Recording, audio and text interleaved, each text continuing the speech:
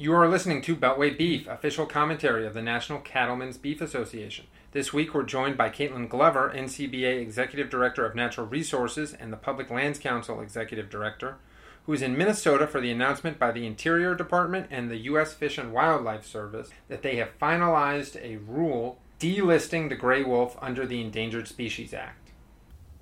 We're so pleased to be here in Minnesota today with NCBA Vice President Don Schiefelbein, Executive Vice President Allison Vanderwall of the Minnesota State Cattlemen's Association, and her Vice President, in addition to a series of other producers who came from as far as Oregon and Wyoming. We just got done meeting with the public and the Department of the Interior and the Fish and Wildlife Service as they made their historic announcement of the delisting rule, finalizing that rule to remove federal protections for the gray wolf population in the lower 48 United States.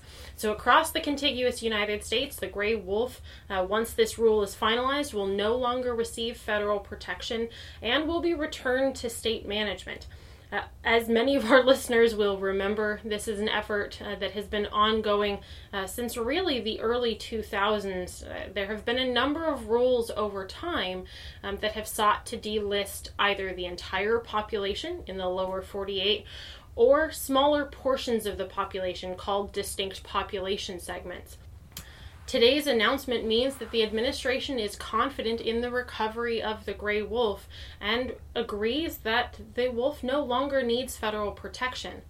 As Tom Sharp, Oregon Cattlemen's Association president and Oregon rancher, noted in his remarks today, this delisting effort is a conservation success. This is an example of the way the Endangered Species Act can be used to recover a species and then return a species successfully to state management. Now, this is so important because so often we talk about the endangered species as a punitive tool, as something that is punishing or burdensome or inefficient. And all of those things are still true despite this delisting.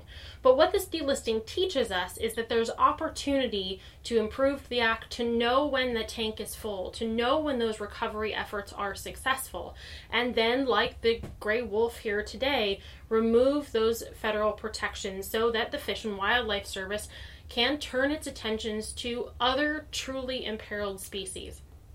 We are so pleased to be here and showcasing not only the important role that cattlemen and livestock producers play in these recovery efforts, but also to tell the story that even when times are hard, even when it's difficult and dangerous, as it has been with wolf management over the years, our community remains committed to creating a successful balance in management practices so that gray wolves and other large predators that may be protected under the ESA can exist in concert with wildlife and with other livestock. This balance is incredibly important and is best achieved at the state level. So today's announcement is a win-win-win all the way around. And while it's a little bit chilly here in Minnesota, this is news that certainly should warm the hearts of producers all across the country. Thanks so much for having me, Steve. You have been listening to Beltway Beef. Until we meet again, eat beef. Follow us online at policy.ncba.org and on Twitter at Beltway Beef.